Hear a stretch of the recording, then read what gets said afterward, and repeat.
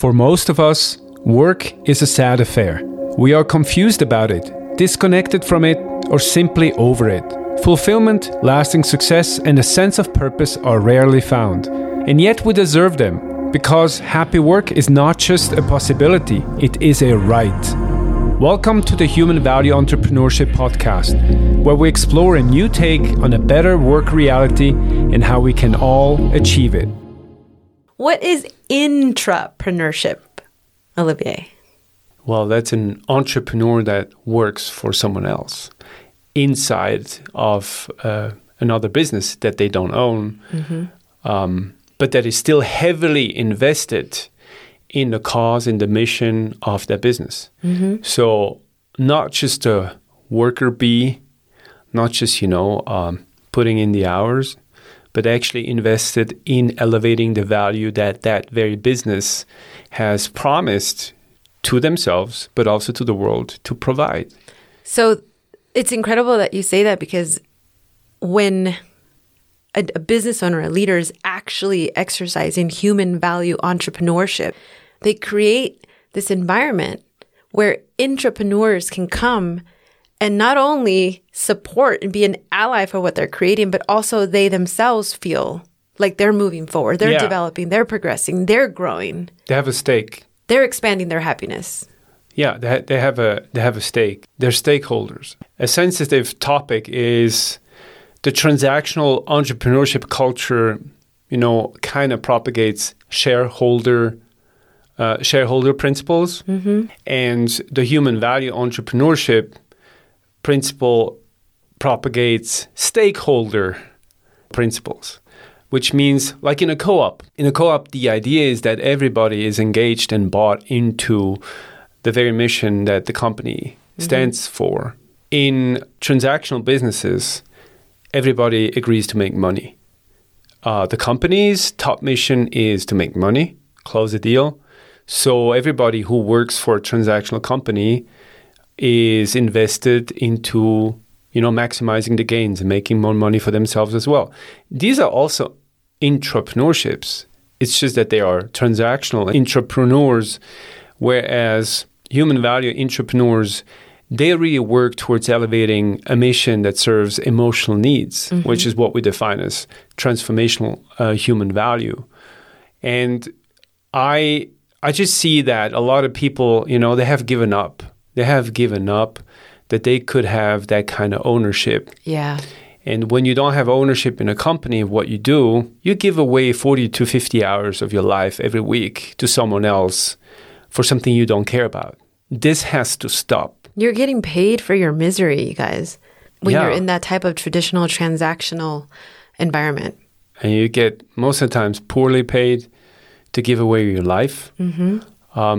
The emotional value that your life has is diminished by transactional working attitudes.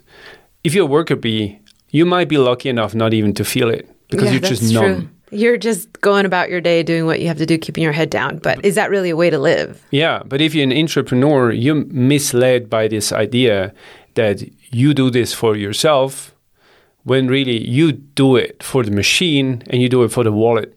That just leads nowhere, obviously, because it's emotionally disengaged. What I find very interesting, and I see it happen a lot, is there are these companies that will bring together all the teams, right? They create the brand team, the sales team, and so forth, and they have these workshops. And you're suddenly feeling like, oh, maybe I am in a human value entrepreneurship environment, right? And the first, like they're listening to me. My voice counts. To me, yeah. And the first day, the workshop is like inspirational, and you're all motivated and like, wow, they really care about me. And then the next day, it's here are the numbers, here's the budget, this is what we got to hit. We got to go, go, go, go, go. You guys are a team, but you have to individually make these so that the team can make it. And And that's when you realize you're still in a traditional entrepreneurship environment. God. Were you there when that happened to me for years and years and years and years? I think we've all been there. Yeah. Wow. That sounds like, everywhere we've ever worked. I've waited through that a long time. Oh yeah, you think you have buy-in. You're like, you have a seat at the table, even being like middle or upper management. And then suddenly, because it doesn't serve, the big objectives of the company, you actually don't. And even if you do, you only do as long as you support that transactional objective. And that's what's really sad, because there are companies out there that you assume, unfortunately you shouldn't assume, right? That they are about bringing value, and you're so thrilled and you feel privileged to work there. I know. Hey, I was there too, where you're thinking you're making a huge difference. And then it's where entrepreneur dreams go to die. That is true. Can I just say something about making a difference? Yes. Because I really just want to clear up that confusion that we have sometimes, that being a human value entrepreneur or entrepreneur means making a difference. Yes, but you're not there to make a difference. You're there because you believe in it, because this is you. This reflects who you are. And by doing that, you will eventually make a difference.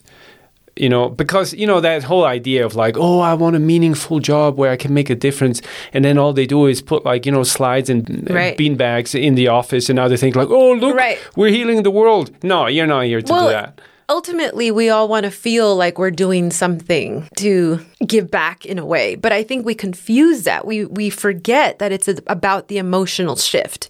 And we forget that it's about the transformation not only of ourselves, but what that can do to the other. What companies are doing that? Very, very few, unfortunately. You know what? I dare to say more than we think. It's just that they don't have to hang it on, what do you call that? Well, they don't have to use it as their marketing, right? Yeah, because they're already doing themselves, handling business. Yeah, if you're really operating in a human value zone where all you people are stakeholders, where they have joy and fun in celebrating that and keeping it up, they will not use it as their marketing. You will never know. You will never hear. I'm convinced there are like millions of them out there and we have no idea. Or we know it a little bit when we stay at their hotels and when we eat their food or when we drive their cars. We feel that something's going on. We just feel it by the people who serve us, or how the communication is going, or how the brand delivery is happening. We just realize something is different. We don't dare to realize that it's different because top down, bottom up, left to right, all the way across that company, the idea why the company exists is being lived by everyone. Everybody has a stake. Everybody is an entrepreneur. And you can be at the bottom of the company, meaning that you maybe just started, and still be as engaged and have as much stake in the operation as the CEO. Let's take the example of a hotel that embraces that. Whether you're the bellboy or the manager of the hotel, you understand what this place is standing for, how it's different in terms of the experience, the hospitality experience, and how it has to be delivered. And now you are as essential to that success as the guy at the very top or the woman at the very top. It does not matter. That is what entrepreneurs really represent. Because, the people will come to us and say like, yeah, well, but, I'm still like in a salary position. I can't really decide much. I can't really do much. That's not true. Do you even understand what that company is standing for? Have you ever tried to support that objective, to bring in ideas, to be creative about it? Have you ever tried to step forward and say like, look, I understand what we're doing here, and this is my take. This is what we could do better. Or this is how we could shift processes towards serving our clients with that value better. Have you ever done that? No. If you just sit still and wait for the numbers and then just follow those numbers, you're not an entrepreneur. You are not supporting the cause. Unless you're supporting the cause as a foot soldier that wants to rake in more money. Which, if that's what you want to do and spend your hours every day, just head down feeling numb. If it's all you know, and if it's all you care about, and if it's good enough, as you say, and if the company you work for and you don't want to leave that company, then you remain in that toxic relationship. But that's your choice. But if that hit you, then you know that you are in a toxic relationship. Yeah. And that you have a choice. You don't need to be your own business owner, like a business owner. You don't need to have your own company. You can align your values by first understanding who you are and what your own potential is, and align that with a company whose values resonate with you. And then, wow, the amazing things you could do together. You just said it. You have to know yourself, and then you go armed with your self-knowledge. You go to that interview. And then you lead the interview. Mm-hmm. You say, look, this is what I am about as a worker, as an entrepreneur. This is what I stand for. And this is why I applied, because I saw this potential where we could engage in a relationship where I could become a stakeholder in your company. So you flip the table now. And now the company has to sell itself to you and say, like, this is why we would be a great container in which you could deploy your value and support what we're doing. Now you have ownership. Now you have ownership from day one. And how thrilled are you to know that conversation is a possibility? Yeah. That makes you want to get up and go do your beautiful work every single day. Yeah, exactly. Now you want to go. And you know what? If you can't have that, if you cannot have that, and you have the freedom to look further, well, then look further. Mm-hmm. Go, because otherwise you engage in a toxic relationship and it's all your fault. And that just drenches every other relationship that you have, because you get home and you just complain. Exactly. Or if you have kids, you're just tired. Why do that to yourself? Behind every miserable worker stands an entire ecosystem of people who suffer alone. Mm-hmm. All the family members and all the people that you engage with your bad mood and your frustration, it's not their fault. So take that responsibility and turn yourself into a stakeholder. Stop working for objectives that don't suit you. Take up responsibility, take up the instrument, and move forward with it, whether you have your own business or you work for a business that is worthy of you. Thanks for listening.